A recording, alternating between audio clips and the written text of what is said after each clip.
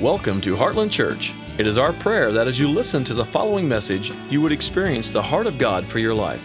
For more information about our ministry and available resources, visit us on the web at heartlandchurchonline.com. Now, let's join this week's service already in progress.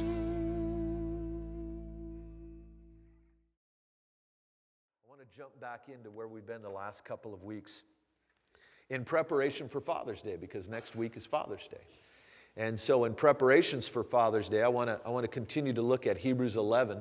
It's the story of great fathers in the faith and great mothers in the faith and what they accomplished for the kingdom. And it's called the faith chapter. It's the story of these people. But one of the often overlooked themes of Hebrews 11 is not just these individuals who accomplished much, but it's the theme that we've been touching on, and that is that these individuals were part of this eternal plan of God, that God is always working multi-generationally. There's a reason that God referred to himself as the God of Abraham, Isaac, and Jacob. Isn't that an interesting thing? That God identifies him. It's an amazing enough that God would identify himself with one generation. He's the God of Abraham. But then he identified himself as the God of Abraham, Isaac, and Jacob. And by that, God gives us a clue, a little window, a hint that he is always working multi-generationally. And if we have eyes to see, I'm telling you, this would help us a lot and infuse the mundane with meaning. Often what the enemy does is he begins to torment us over the mundane suffering of life, the frustration in life. And if we lose perspective and we don't see the forest for the trees, we just look at what's going on in the moment, we can lose perspective and not realize that God is always working multi-generationally. We are connected to the last generation and we're reaching into the next one. And what we do matters. What our choices, our attitude, our perceptions of God are the bridge between generations. That you can literally squander in your generation what the last generation labored for. And I'm not talking about money. Now that applies. But I'm talking about something much more valuable. I'm talking about the spiritual resources, wisdom and revelation, character. We talked last week about how we can literally create a clearing for the next generation. It says in Hebrews 12, coming right out of this passage on the great men and women of faith, it then says to throw off sin and everything that so easily entangles, and let us run the race set before us. Fixing our eyes on Jesus, and then it says, some translation, I love this one, the pioneer and finisher of our faith. He's the beginning and the end. He not only starts it, he finishes it. What God has begun in you, he will complete. He didn't start it to just leave it unfinished. When I was just a brand new Christian, went into Teen Challenge, and I was brand new. I was just trying to hang on by my fingertips. And we used to sing this little ditty. And that was about what it is, a little ditty. And we'd sit in the living room on Cottage Grove there, over by Drake. We had this big old house. It was a run-down place where you'd flush the toilet on the third floor and water the plants on the first floor. I mean, it was a rough place. But Jesus moved in that place, and we would sing this song. He didn't bring us this far to leave us. He didn't teach us to swim to let us drown. He didn't build this home in us to move away. He didn't lift us up to let us down. I'm telling you, that song breathed hope into my heart so many times, because I didn't know if I had it in me to live for Jesus. But we'd sing that song and I'd realize, man, he didn't start something he didn't intend to complete. He who began a good work in you will complete it. Here's the catch, though. Sometimes the things he starts in you aren't completed until you're gone. Sometimes what started in you, your grandchildren will complete. And when we realize that we're not only rooted in the past, we not only build on the foundation of those of yesteryear, we're building on their investment. And that's the context of Hebrews 11 and 12. Hebrews 11 talks about all that these heroes of the faith, some of which gave their lives. Talking about Iris Ministries, Roland and Heidi. They've had some of their ministers martyred for the faith, beaten to death, beheaded. Right now, these Muslim terrorists are beheading people in the villages, the Christian villages. They've had whole villages converted. They've made an investment, but there's something secured in the spirit by those investments. And often we don't understand that. And so we have this limited perspective and we get discouraged when we don't realize that there's a rollover of that investment. That's good for us to understand when we're in the battle, that we're literally creating a clearing. As a pioneer, we're going into the spiritual wilderness and we're clearing things that have not been cleared for our family tree. We're clearing things for our church family that have not been established. There are things that God releases in a generation that have never been released before. I'm so tempted to get into this other subject. I feel like I got to have the brakes on. I'm just going to touch on it, okay? And then next week, I think we're going to get into it. Okay, pray for me, because it's a slippery slope if I step into this verse. Okay, here we are. Deuteronomy 29:29. The hidden things belong to the Lord, but those things that are revealed are given to us. See, God's exclaiming point. The things given to us, the things revealed are given to us and to our children's children. I'm telling you, there are seasons in human history where God releases things that have never been released before. And when they're hidden, they're God's. He's kept them to Himself and for Himself, but for an appointed time. We've talked about this before. Here I go. I've got to be careful. Okay, one more thing. We've talked about this before, that revelation, mystery and revelation, are one of the primary elements of God's government and His purposes, eternal purposes. God hides things. He reveals and He conceals. He conceals and He reveals. He conceals things to hold back the progress of His purposes and to hold back from His people until they're ready. And to launch us further in His purposes, He's got to bring us up to speed. He's got to bring us up to a certain place of development so He can release further truth to us. Because when He releases the revelation is the invitation into the reality that He's revealing to us. So, contrary to American Christianity, it's not revelation as hobby, okay? Ooh, I just discovered something new in the Word. And then it just stays there. Like we just kind of get goosebumps and we talk about it. It's more than that.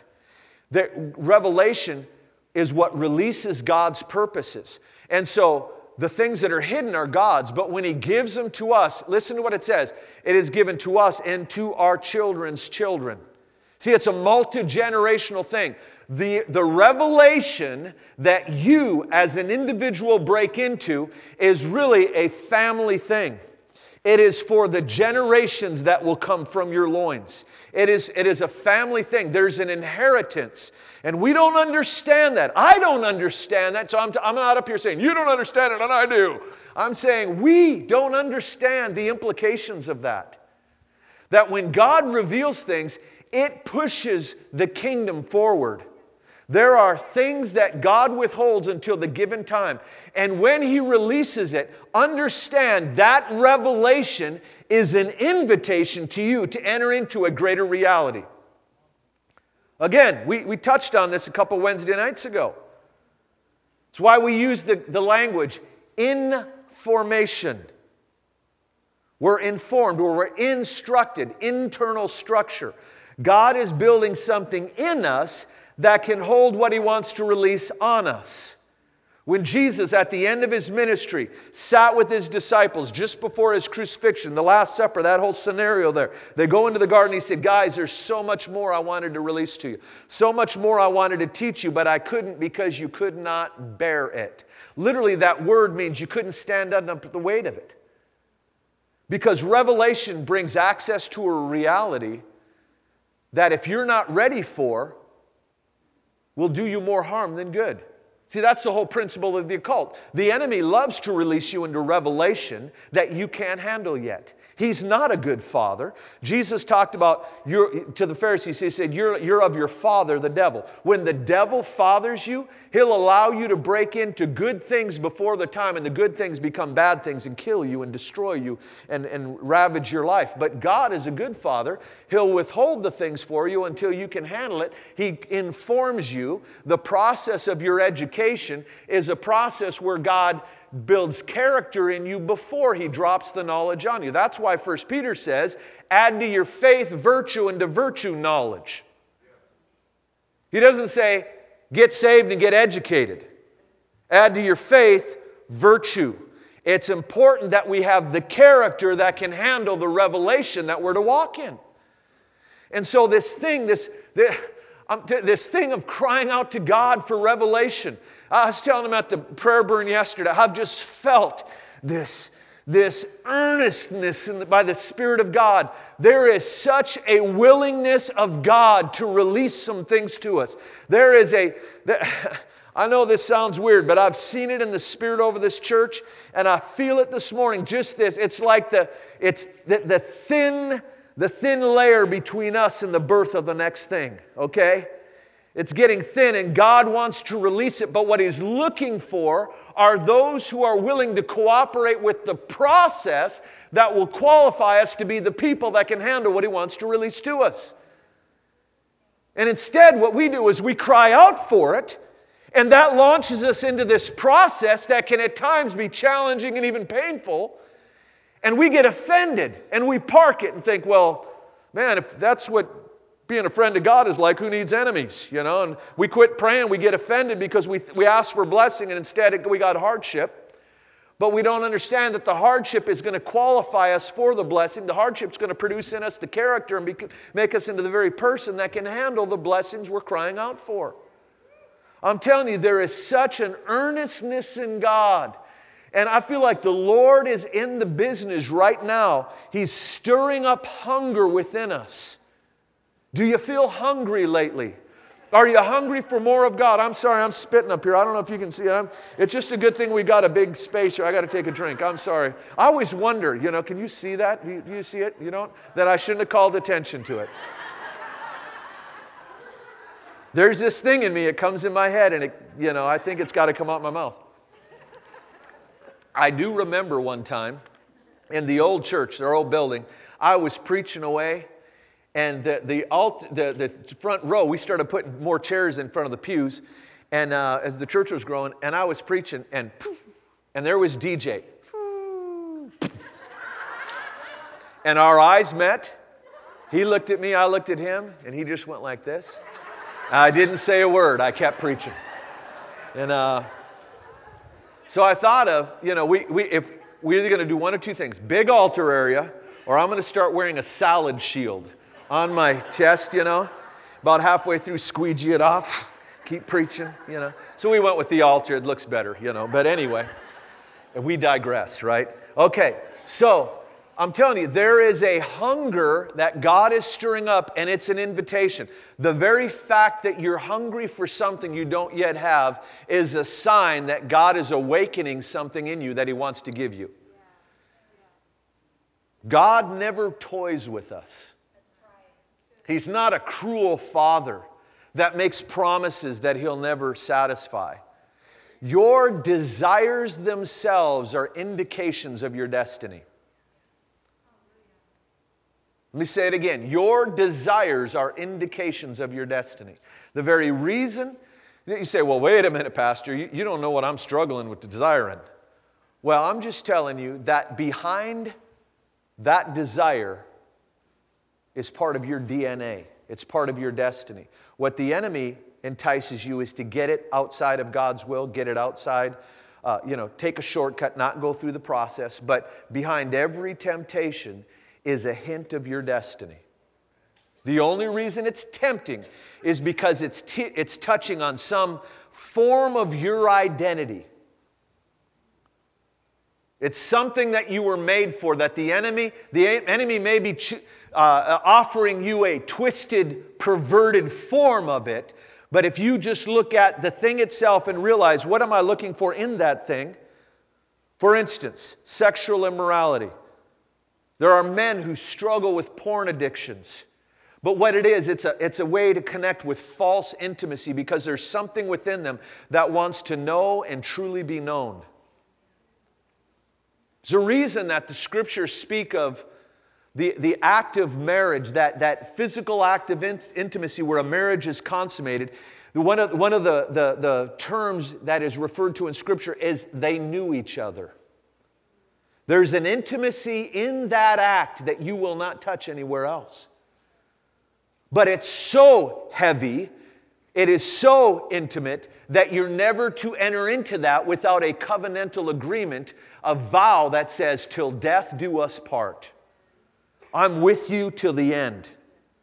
And only then can you handle the stress, the intensity of that intimacy. And if you partake of that beforehand, you're playing with fire. But that desire, that the man who has a click, there's something in that mouse, that finger that clicks the mouse, that he just is tempted with that. It's really an indication of your destiny. You were made for so much more. And the enemy is giving you a taste of your destiny, but it's in a shortcut, and it will never satisfy. God wants to give you that intimacy to know and truly be known. Don't settle for shortcuts. Man's problem is not that he pursues his desires too much, it's that he settles for too little. Temptation is always settling for the crumbs when a meal at his right hand awaits us. Taste and see that the Lord is good. There's pleasures at his right hand. The real satisfaction for all those things that we've looked to in sin, the real satisfaction are found in his presence and then from his presence in these other avenues through which God wants to bless us. But God will always give you the character before he gives you the knowledge. He'll give you the character before he gives you the experience. The enemy wants to entice you to jump into the experience before you have the character to handle it. And you don't have the character to handle it until you said, I do. Until you can say from your heart, I am with you to the end, till death do us part. And so God's a good father. He wants to school us. He wants to train us. He wants to raise us up. And I'm telling you, there's an invitation from heaven to engage us in a process where he will begin to satisfy those longings. There are things that some of you have been longing to understand, and it's on the other side of your present trial. It's on the other side of the thing you're going through right now. Be encouraged. Your trial's an indication that there's something great on the other side. This is not just some meaningless thing you're going through. God's not some, twisted little child pulling the legs off a bug. See if he can crawl without this one. It's not God. God's a good father. And everything you go through is for a purpose. I'm not saying everything you go through is from God. But I am saying that everything you go through, God will work it out for your good, and he will make it worth it all. And the real battle is our attitude towards God in the midst of it. What I really felt this morning, and I want to get into this wisdom thing, but I feel like we need to wait till next week. I really want to establish this truth. We were talking last week out of Hebrews chapter 11. And we talked about how Jesus is both the pioneer and finisher of our faith. When he's a pioneer, it means he's the forerunner. He's the one that goes through the clearing. He goes and makes a clearing. He makes a road where there is no road. He goes where there's the rough, unhewn land, and he goes through and he provides a clearing so the rest of us can come in and settle on his victory. And the fact is, He's called every one of us to that. That there are things that we go through, if we would just understand that we are preparing a future clearing for the future generations. There are things that I enjoy in God that my mom and dad paid the price for. And had God allowed them to cash in on their sacrifices, I would have had to start at a lower level in life.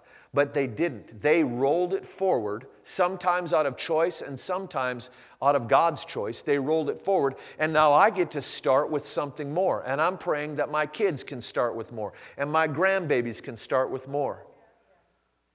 My dad and I were working on my deck this week, and oh my goodness, he's like 76. He worked me under the table. And we were just talking about the family, and I'm telling you what, if you look in the dictionary, the word dysfunctional, my family tree is right there as an example. I mean, what my mom and dad came out of just blows my mind. I mean, absolute craziness. It'll make your hair stand up. I won't go into details, but he was telling me, and every time we get together, he tells me a little more, and I'm like, are you for real? Golly, we're just nuts. But my dad, as a 15-year-old kid, his mom had burned to death in front of him when he was a 6-year-old boy. He was sitting at the kitchen table, and she was taking something out of the stove, and a towel she had, or some apron she had on, caught on fire, and she ran out the door to jump in the snow, and she was a ball of flames, dove into the snow, and he said he remembers her coming back in. Her clothes were burnt off, and she was all black.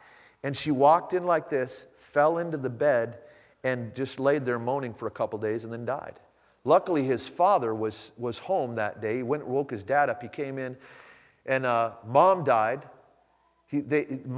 So his dad takes my dad out to Montana somewhere with one of his sisters and dropped her off somewhere. He's never seen her since. He doesn't know whatever happened to her. He was 6 when they dropped her off. Another one ended up in a psych ward and died there. And just tragedy. So then my grandfather became an alcoholic and married a woman. I think my granddad was like the 6th wife she had, or husband she had.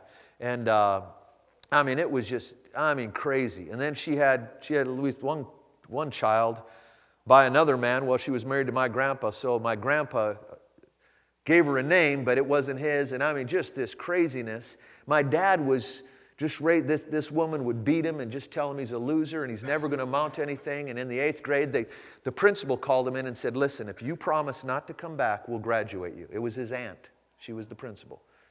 Couldn't read or write. But in this darkness, terrible sexual immorality, twisted stuff, and alcoholism, and just all this stuff. And my dad was in the house one day all alone, and the radio was on, and there was a guy on there named Oral Roberts. And Oral Roberts said, preach the gospel, and he said, if you want to accept Jesus, reach out your hand, probably didn't say little hand, reach out your hand and put it on the radio. And my dad looked around, there was no one there, and he put his hand on the radio and he prayed. And he thought, I don't feel any different. Well, lo and behold, his stepmama got religion for a few weeks. She would do that every now and then. And she drug him to this it was like a crusade.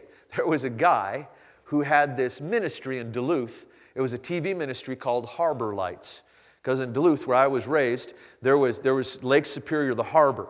And it was Twin Cities and the Twin Ports. That's Minnesota Twins. So we were raised in the Twin Ports, and it was Harbor Lights. He would wear a little captain's uniform, and it's Harbor Lights. Well, welcome. And he'd preach in a little captain's uniform, It was really progressive back then.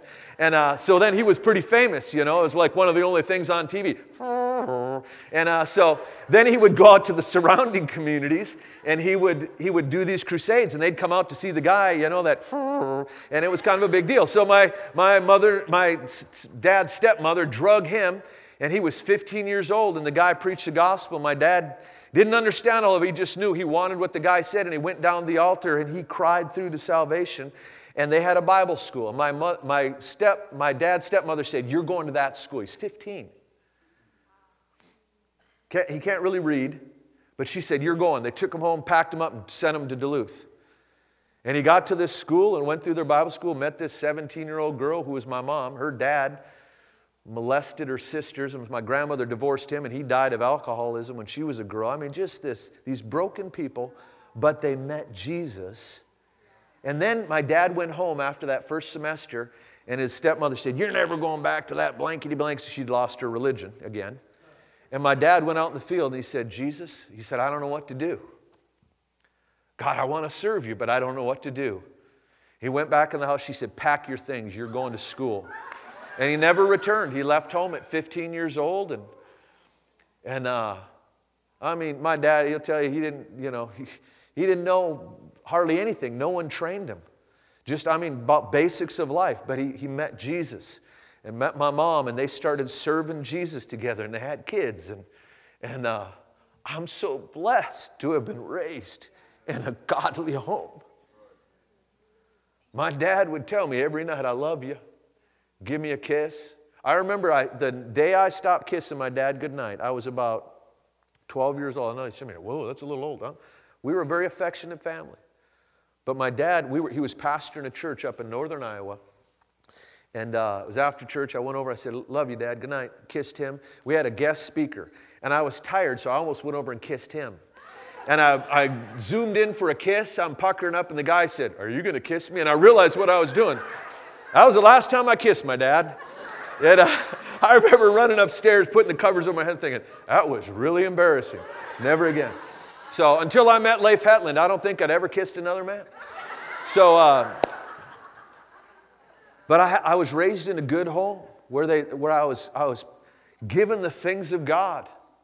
I remember going into Teen Challenge, and I ran from God when I was 14. And just, you know my testimony. I won't belabor the fact, but I got lost. And when I came back to Jesus, I remember being in Teen Challenge with about 70 other guys, and one of the counselors pulled me aside, and he said, son, what is your background? And I told him, I said, my dad's a preacher. And he said, I can tell. He said, you better thank God for what you got. He said, because you're not like these other guys. And essentially, you're saying you're starting the race down the road. You didn't have to start from the starting line because of what your mom and dad poured in you. And I'm telling you, our choices matter. There were times I watched my dad. I mean, he was wronged by people. People ripped him off, did him wrong. And he always kept his integrity. If he had to lose money to keep his name, even though they would defame him and stuff, he would come through because his name was more valuable than those things. And he would always do right by people. And I thank God he held the line. And my kids are the recipients of that. I'm telling you, your attitude matters. We clear things in the Spirit. We don't understand that. But I'm telling you, there are battles that if we fight now, our children won't have to fight later. You understand that? If there's things that if you will conquer in your generation, your kids will never have to face. Fred Stoker's a great example. Fred Stoker came from a long line of sexual immorality. I believe in one of his books he talks about how his dad wanted to purchase a prostitute for him as a birthday present when he was just a young man. He's still a teenager. When Fred got saved, he was dating, I think, 4 women and engaged to 3 or 2 of them. And he got saved, and he realized, I am going to pass this on to the next generation of Stokers if I don't deal with this. And Fred went to battle to conquer that thing and wrote a book about it called Every Man's Battle. It's sold millions of copies. And now Fred has given that victory away to other people. Travels out of this house all over the world carrying that message. And I tell you what, his boys, his girls are young men and women of God. They don't have to worry about that because their dad conquered something. He went into his promised land and he drove out the giants so his kids could be raised in peace. I want to say it was it John Adams who said, he wrote his wife, it's a famous letter where he wrote his wife and he said, I must study war so my children can study government and their children can study art and those kind of things. It's an amazing concept. We pay the price for the next generation. I'm telling you, your decisions, your choices, your attitude matters. This morning as I was getting ready, all of a sudden Emily came on my heart, Emily Huffy, and very strong, and I felt like the Lord told me to tell her, I want to share this with you because it's an example of the principle. Her dad right now is struggling with his health. He needs a miracle. They don't know what's going on. He keeps having to have blood transfusions. They're trying to figure out, is it cancer? What is this? And the Lord told me, Emily, your attitude matters. The way you've postured yourself before God really does matter to what's going on in your dad's life, spiritually and physically. You see, we think of spiritual battles as the external circumstance, and that's what arouses us. That's the battle we think we're in, and those are very real things. And God wants the kingdom of heaven to come crashing in to the fallenness of this world and overturn all that stuff. And the way that happens is through people like you and I. But we're the ones that get caught in the fray. We're between the crashing wave of heaven and the opposition of hell. And our lives are the battlefield. And ultimately, it's our mind that is the battlefield. And the external battle of circumstance is not the real deal. The real deal is the internal battle of our perspective on God in the midst of those external circumstances. When all hell is crashing in on us, will we hold the line? God, you are good. Lord, I don't understand this, but I'm not getting off this ground. You see, that was the battle in Job. And what did God do? He said to Job, or he said to the enemy, have you considered my servant Job? I mean, think about that. It says the sons of God, this divine counsel in the heavens, these angelic beings gather before the counsel of God. And God says to the enemy who struts up and he said, have you considered my servant Job? What an amazing thing that God bragged on his boy.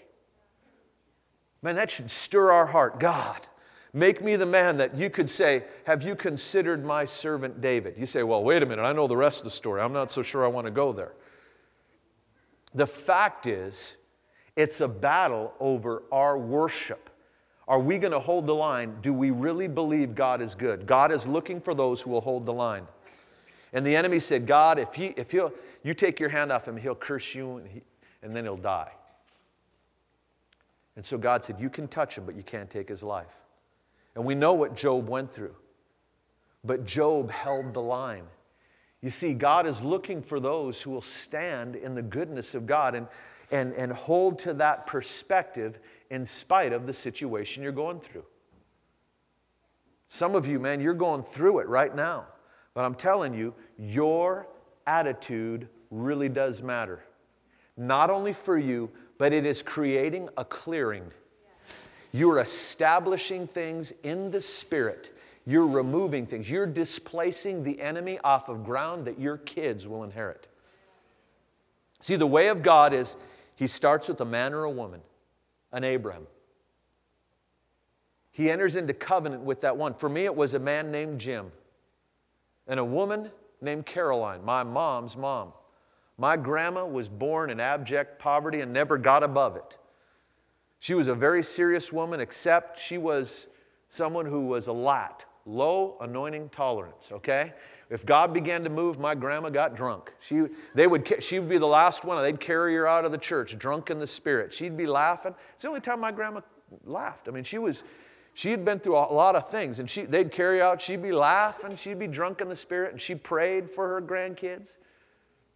God starts with the generation. He starts with the one. But what does he do? He starts with the one, and the one becomes a family, and the family becomes a tribe, and the tribe becomes a nation. That's what God is establishing.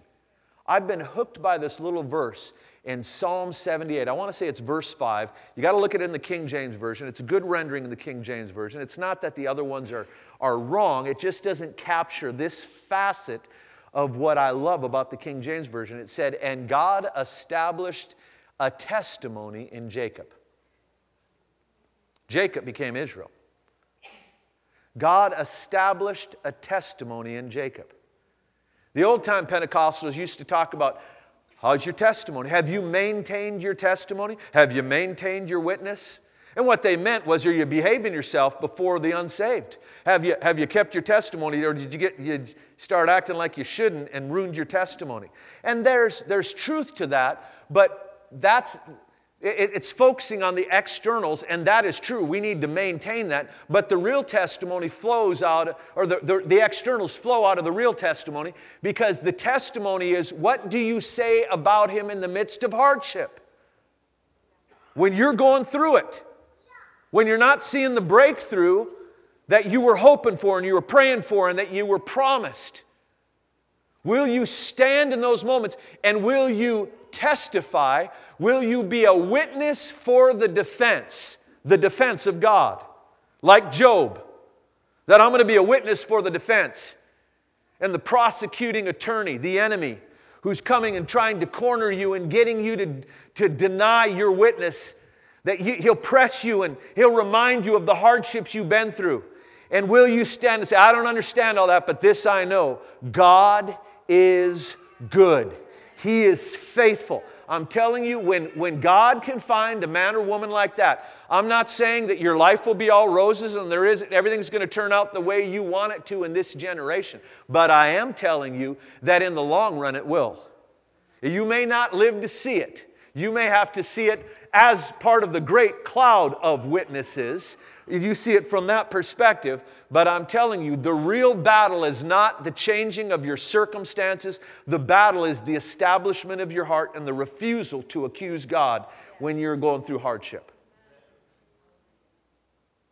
Matthew chapter 11.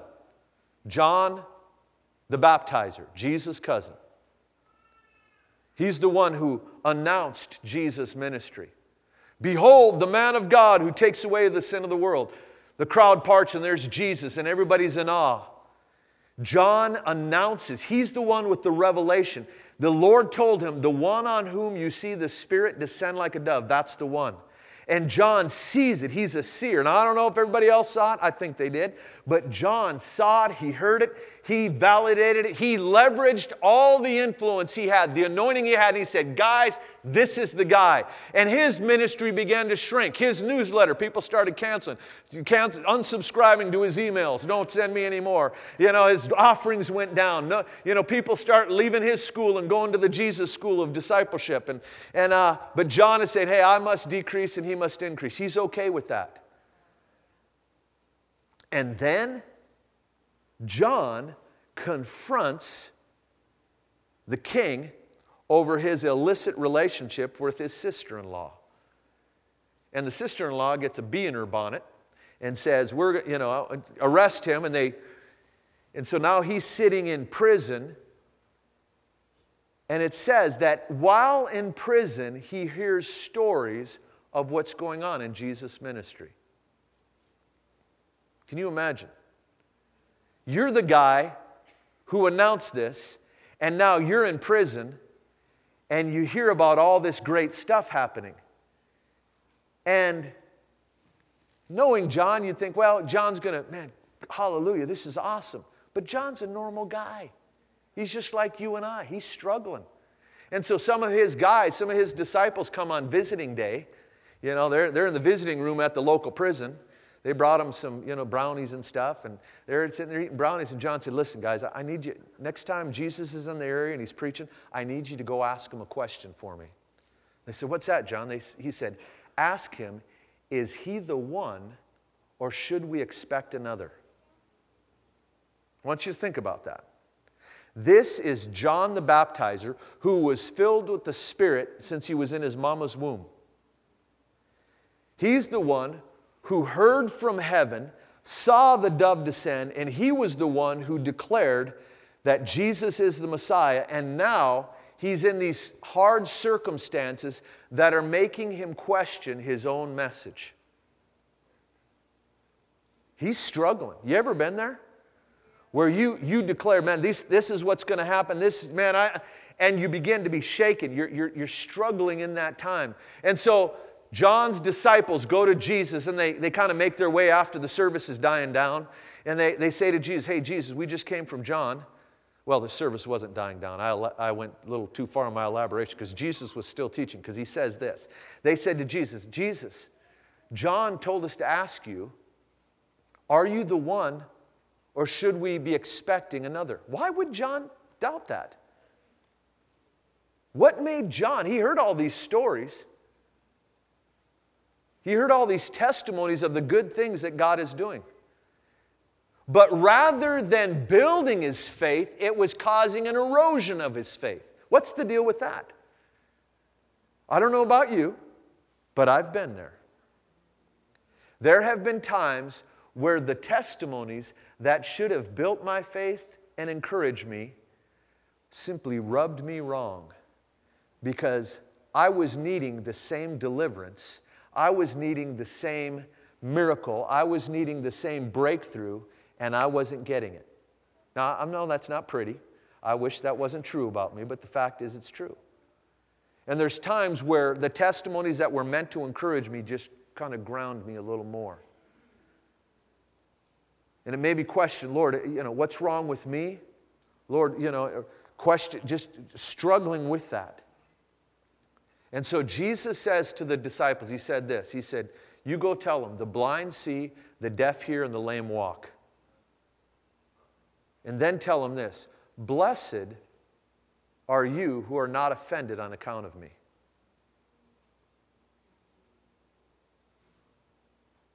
He pronounced a blessing on those who don't get offended when the breakthrough they were expecting doesn't happen.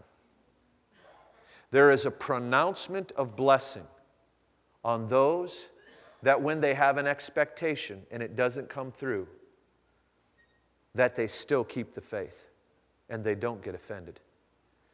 And then it says, that as the disciples were leaving, Jesus said this, what did you go out into the wilderness to see? Was it a reed swaying in the wind? No. He said, I tell you, there was none greater born among women than John. Why would he tell them that? Why was he talking to the crowd? I believe it wasn't so much for the crowd as it was for the disciples as they're walking away, so they could go back to John and say, John, listen, this is what he said. He said, these are the things that are happening.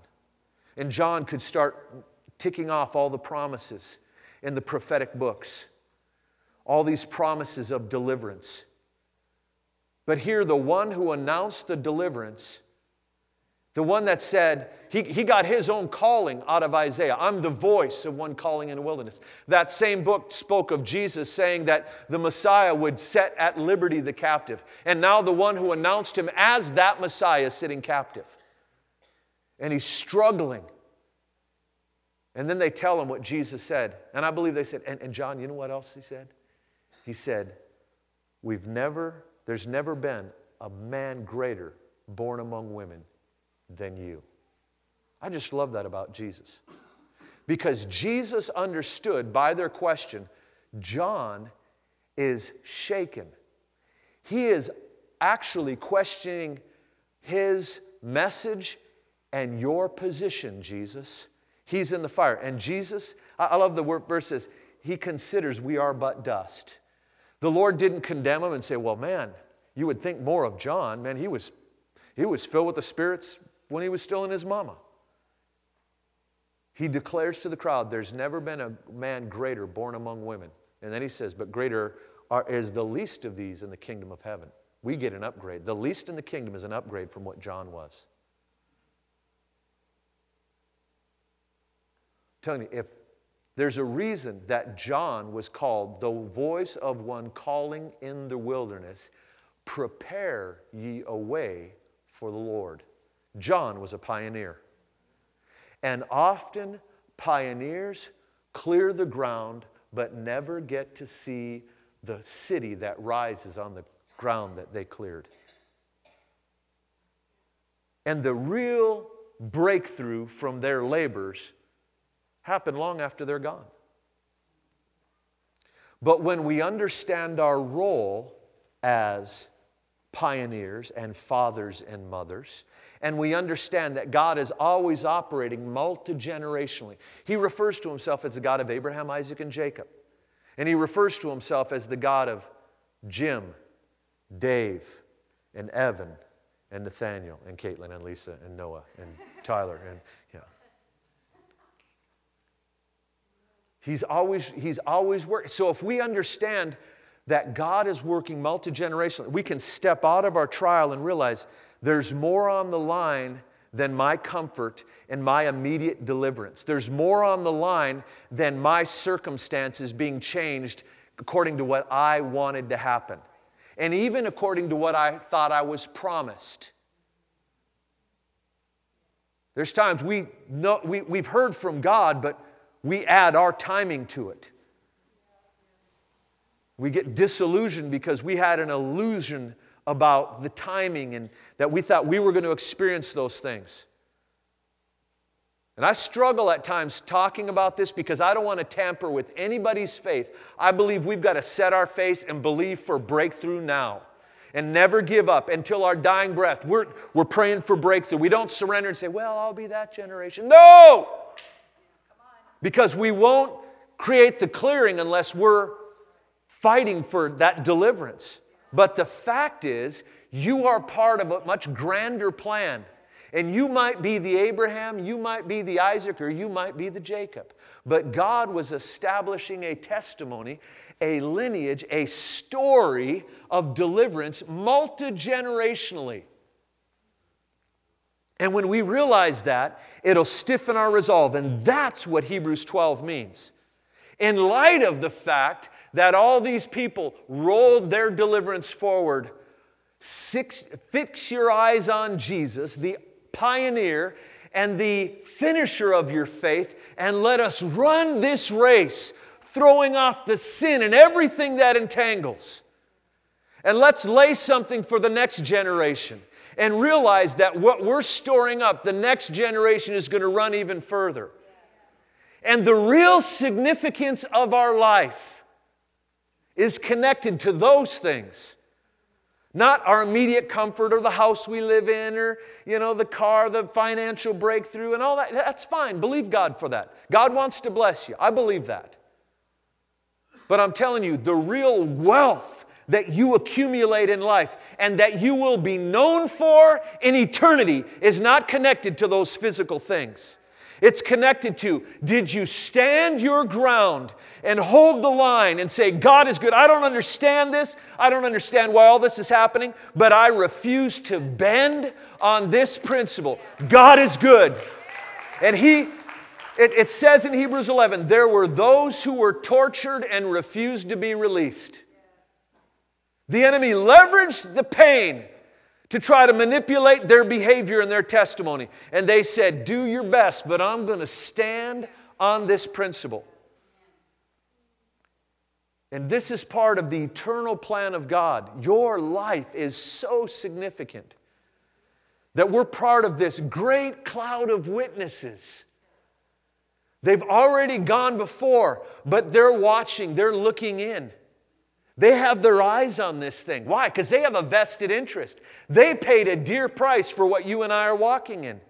And they're wanting to be sure. They're cheering us on. They're those in the stand. They ran their race and they, with their dying breath, passed the baton. And here's the thing. What we had access to by relationship in their life, we now receive as inheritance in their death. And we can run with what they gave us. They have a vested interest, and if we realize the weight of that, I'm telling you, every time a loved one passes, a man or woman of God, I used to say this, and go ahead and stand, I'll close with this. I used to say this. It's an old African proverb I heard. Every time a patriarch dies, a library burns down. And I couldn't help but think of that when Pastor Bob died, that this reservoir of knowledge burned down. But I tell you what, before Bob died, the Lord began to speak to me about this principle. And I'm telling you, there are things accessible. Inheritance is passed on through death. Death is what transfers wealth from one generation to another. And when the next generation knows who they are, when they can prove their identity, they can say, hey, I'm an heir. Then they have access to the lifelong accumulation of wealth. What it took those individuals decades and decades and decades to accumulate, you and I can access in a moment. And that's real stuff. Let's pray. Father, Lord, I ask, God, that you would encourage us this morning. Lord, I ask that you would, just put your hands up before the Lord, would you? Lord, I'm asking, God, that you would stiffen our resolve, Lord. God, help us to understand that we are part of your ongoing eternal plan. We are a part of this long line of history of great men and women who gave their lives. Lord, we're not insignificant Christians living for the temporal, but Lord, we are those who are connected to your purposes. And I just feel like the Lord wants you to know this morning that He has a plan and a divine purpose for your family line. Your life is significant, and it may have been aborted up till now. Your forefathers and mothers may have lived a life that squandered the inheritance, but I'm telling you, you can pick it up and establish, just like Fred Stoker did, and say, you know what? From here on out, we're going to live according to our purposes. And your life, your family line fulfills its destiny.